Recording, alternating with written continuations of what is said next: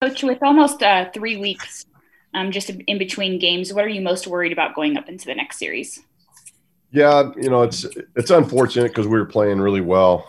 I thought the young guys were really starting to click, and part of youthfulness is understanding how hard you have to play to understand the efficiency of executing at both ends. And we were really at that point, the highest we've been all year.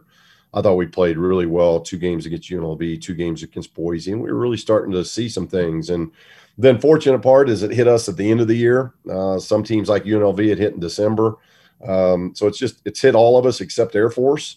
But we're a very fortunate league because it looks like everybody's going to get 16, 17, 18 league games in, which if you look across the country, that's not happening in most leagues. So we've been very fortunate that way, but it's tough to get shut down at this point. We saw it last night. Baylor, one of the best teams in the country, really struggles against Iowa State, who's I think last in the Big 12 at home, and they win right at the end. And when you have 3 weeks off, you just don't know. And it's part of a year that's not normal. There, at no point have us as coaches or players taken 3 weeks off in February. It just doesn't happen. So we've got to be patient as a staff going to Logan. Not that we don't know what to expect, but when you haven't gone up and down in the routine like you're used to in February, because I think once you hit February and March, you're either really beat up because of injuries or because of a really difficult schedule, bad travel, those type of things. You're either beat up or you're really hitting your stride because you're in the best shape you've been in. And I think that's where we were on the 7th of February. But now where we are now, that's hard because you took 7 complete days off in quarantine. And then and when you come back off quarantine, it's not like we can get them out there and go 5-on-5, body-on-body contact. We need 3 days of gradually getting the guys into that. So it's just a different process, and it's different. But I like our guys' mindset. They've been tremendous through the whole thing. They've been positive through the whole thing, and they've really worked hard on and off the court, and I'm very appreciative of that. Was there any benefits that you saw from the break that you had? No, I don't think there's a benefit because we were playing so well. If we weren't playing well, then the benefit would, hey, it's a great break. but we were playing as well as we played all year, and I thought we had some young guys really catching momentum. I brought up Daniel, for instance. Daniel missed 2.5 months, gets thrown in at Wyoming, which is probably the worst place you can. He probably thought he was about ready to die playing at 7,200 feet, and your first game after 2.5 months is at a place like that. And then he comes back and he gets in really good rhythm. I'm talking about conditioning wise through those 4 games. And now we're shut down again. So that's hard on somebody that had to miss so much. But I thought we started getting in a really good rhythm, both offensively and defensively as a team.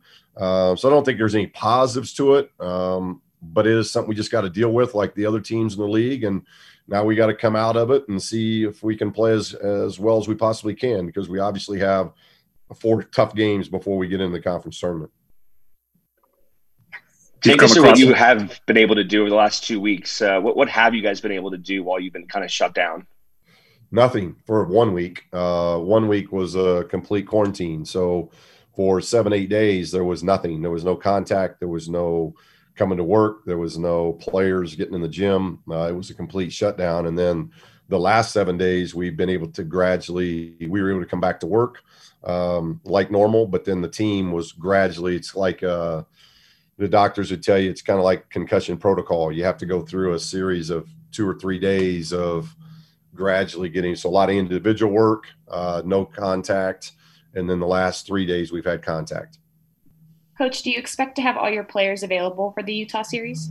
We're waiting to see on that.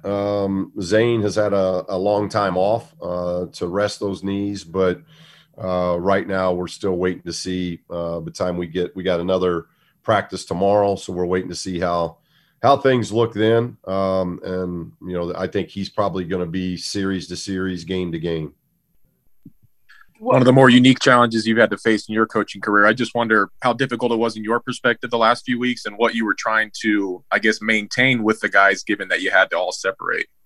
Yeah, we just really being honest with the guys of one, just being, I've been so pleased with them. This is not a normal year. I've always thought student athletes are special to begin with because they're taking on the same amount of load academically, plus trying to do the things that they do athletically. And being a former student athlete, I know what that took. I knew the demand on time, what it takes away from the normal college life that you would get, whether it's socially or the freedom of picking and choosing when you want to study, those type of things. Student athletes go through a whole different deal. And I've been so pleased with our guys, and they're young. We got a lot of freshmen doing it for the first time.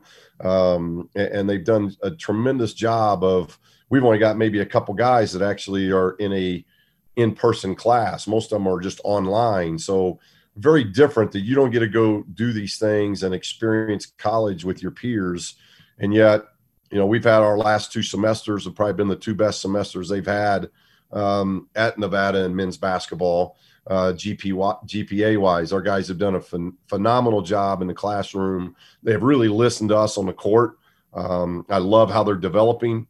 They've been a great group to coach. So when we got back off COVID, it was really just be as positive as we can as coaches and keep moving them forward because and I guess I go back to my roots as a player. I couldn't imagine going through this as a player.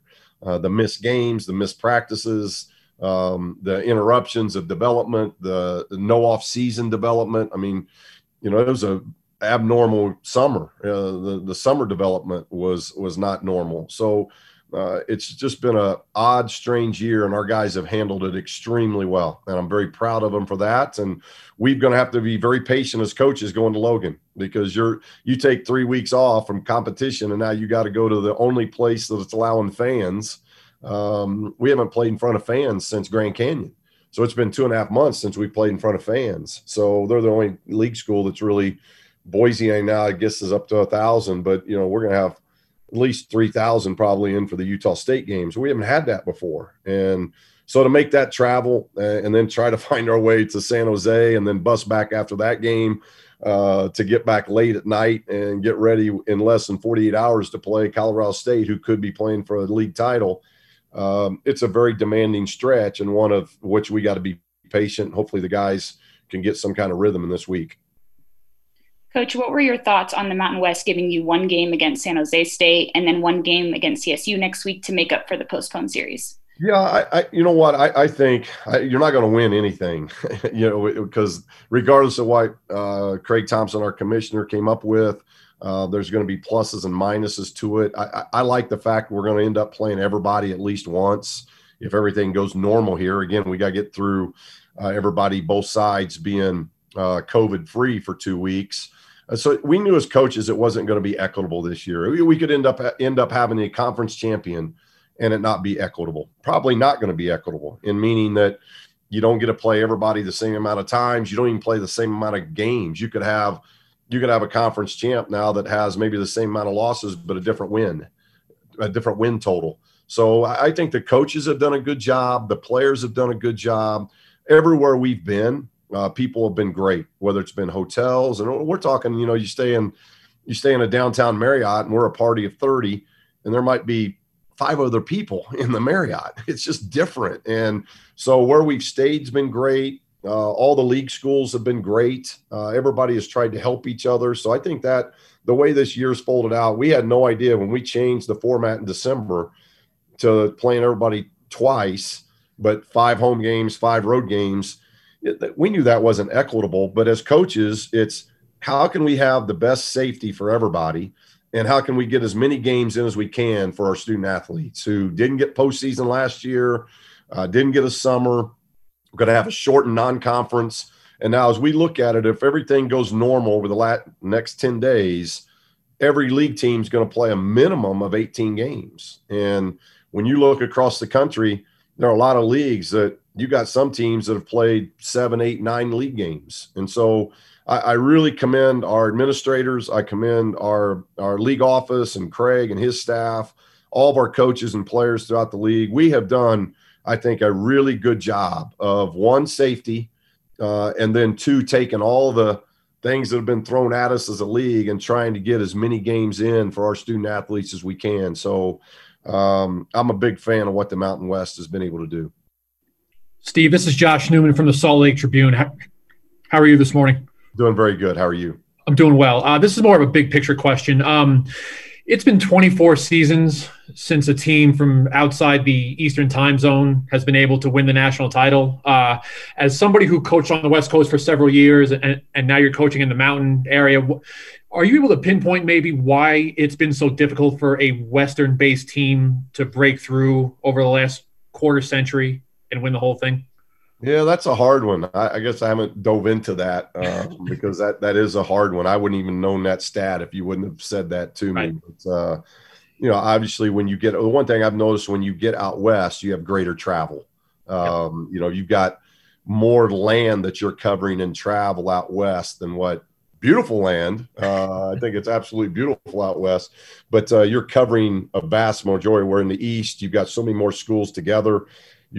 You got like Duke and Carolina who are miles apart. So, there are a lot of bus trips. We're here where the travel's greater. So I think we've always talked about that, though. In the Mountain, my time in the Mountain West, we've always talked about, obviously being a league like the Mountain West, you're trying to get as many in as you can. But then it's about seeding. And even when we were at New Mexico, our best teams, we had some really great seeds. And then we didn't get past the second round.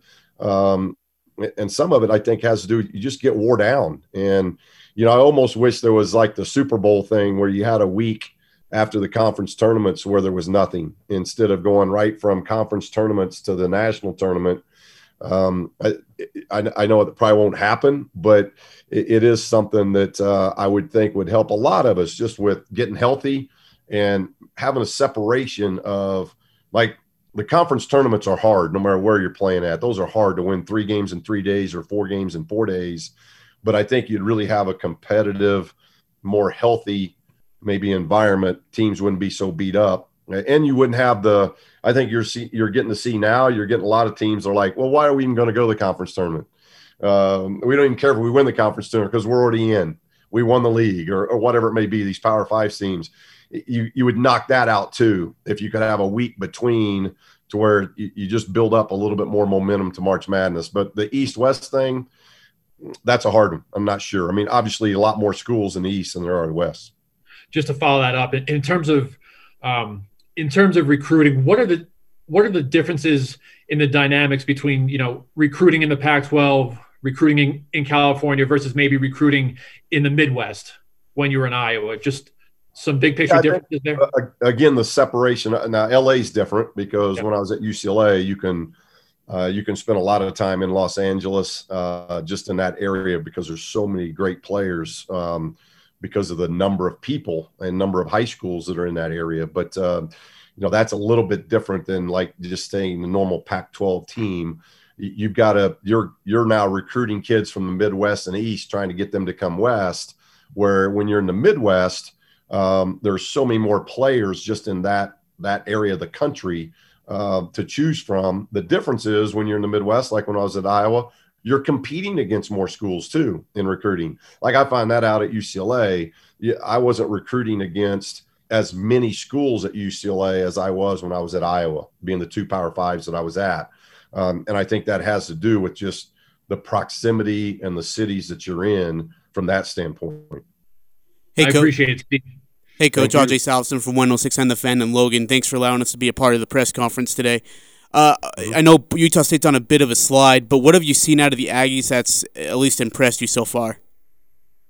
Well, I don't see it as a slide. They had to play at Boise, which is not easy.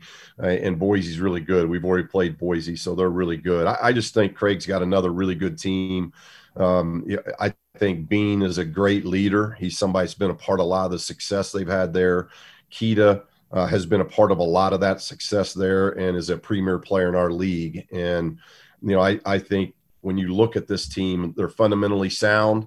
They're one of the best defensive teams, not just in our league, but in the country.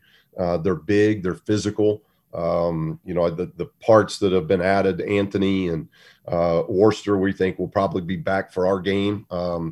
He's been out for a while with the foot injury, but when you got Anthony who can really do. I think they're about 7-8 deep. And those 7-8 guys really know what they're doing, and they're hard to score on, and then they're hard to guard. So coming off 3 weeks and now you got to go do this, it's not an easy test, but it's one that we've got to go put our best foot forward and see what happens. But this is a very, very good team that's very hard to play against in their building. Thanks, Coach. You've seen a bunch of really good centers in the league this year. What stands out about Keita and just his game, and the challenge he kind of is going to present? Well, I think he played not hurt, but I think he played with a lot of nagging injuries last year, and I think this year he's healthy. He's in great shape. He's healthy. He's confident. He's coming off now 2 games of 32 and 30. But he's somebody that can obviously score the basketball very well. I love his quickness. I love how he can go right shoulder, left shoulder. Most bigs can't do that.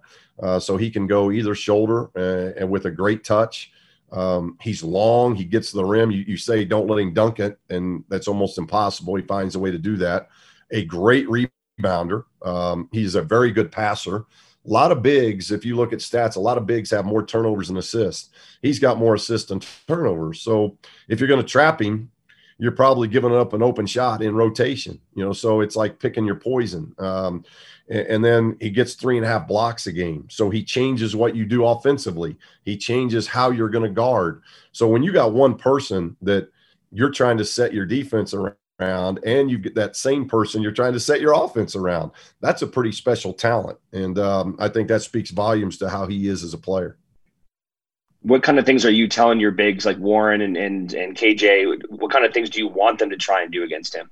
Well, I think what we've got to do, and again, we got to be patient. Not playing for 3 weeks. We got to be patient. But we were really getting good rhythm with those guys of not getting in foul trouble. So we've got to continue that. And you got to be in good position not to foul. So how we position, how we help those bigs are going to be essential, because we got to give help. It can't just be one-on-one. And so they've got to stay out of foul trouble. They can't give up angles. But then I think it's going to be on all of us from a rebounding standpoint. I think maybe the best thing they do is rebound the basketball. They're one of the best 10, 15 teams in the country that really do a good job on the backboard. That's defensive rebounds as well as offensive rebounds. So, again, that affects. We got to take good shots at one end because we're not going to get a lot of second shots. And then at the other end, we got to really be fundamentally defensively, but we can't give up 2 and 3 shots, because the 2 and 3 shots lead to dunks, fouls, or kick out threes, and they do a very good job of punishing you that way on the backboard. Finally saw Grant land one of those Player of the Week honors right before the pause. Is any part of you surprised about how effective he's been immediately, or is this what you imagined even when you had him going to Westwood? Yeah, I've known Grant a long time, so I know the competitiveness in him. I know his talent. I just like what he's doing growing-wise. He's growing defensively. He's growing how to lead a team. He's always been a scoring point guard mindset, and I'm not saying I want that to ever go away. But now what he's learned to do is, I think he may be leading the conference in scoring and assist. That's hard to do. There are not a lot of guys that have done that in this league. So he's scoring the ball well for us, but his decision-making and his ability to play make has been great on a team that, we haven't been a great shooting team. And so for him to be leading the league in assists on a team that hadn't really found their rhythm yet, development-wise, from a shooting standpoint, tells me where his growth has been. And so I've loved his consistency. He has been really consistent through 21 games. And if we are in a tight game, it's good having a guy like that understands how to make big plays and big shots. Coach, now you won't have a week off going into the tournament. So how much value do you put on momentum heading into the conference tournament? Well, after 3 weeks off, that's all we can do. We've had time off here, and so now we got to get some kind of rhythm, some kind of mojo back with how we go about playing. And we got tough opponents across the board to get ready for that. And you're trying to figure out seeding to whether, you can stay in that bye seed, or if you got to play 4 games in 4. So there's a lot of work to be done coming off this shutdown. And we're pretty healthy, so we got to hope that we can go in and play well. But, we got 4 games and 3 of them are on the road. And the one home game is against a team that could be competing for a conference championship. So it's a very demanding stretch, and we got to hope that we play well and get some kind of our momentum back that we had in early February going into the league tournament.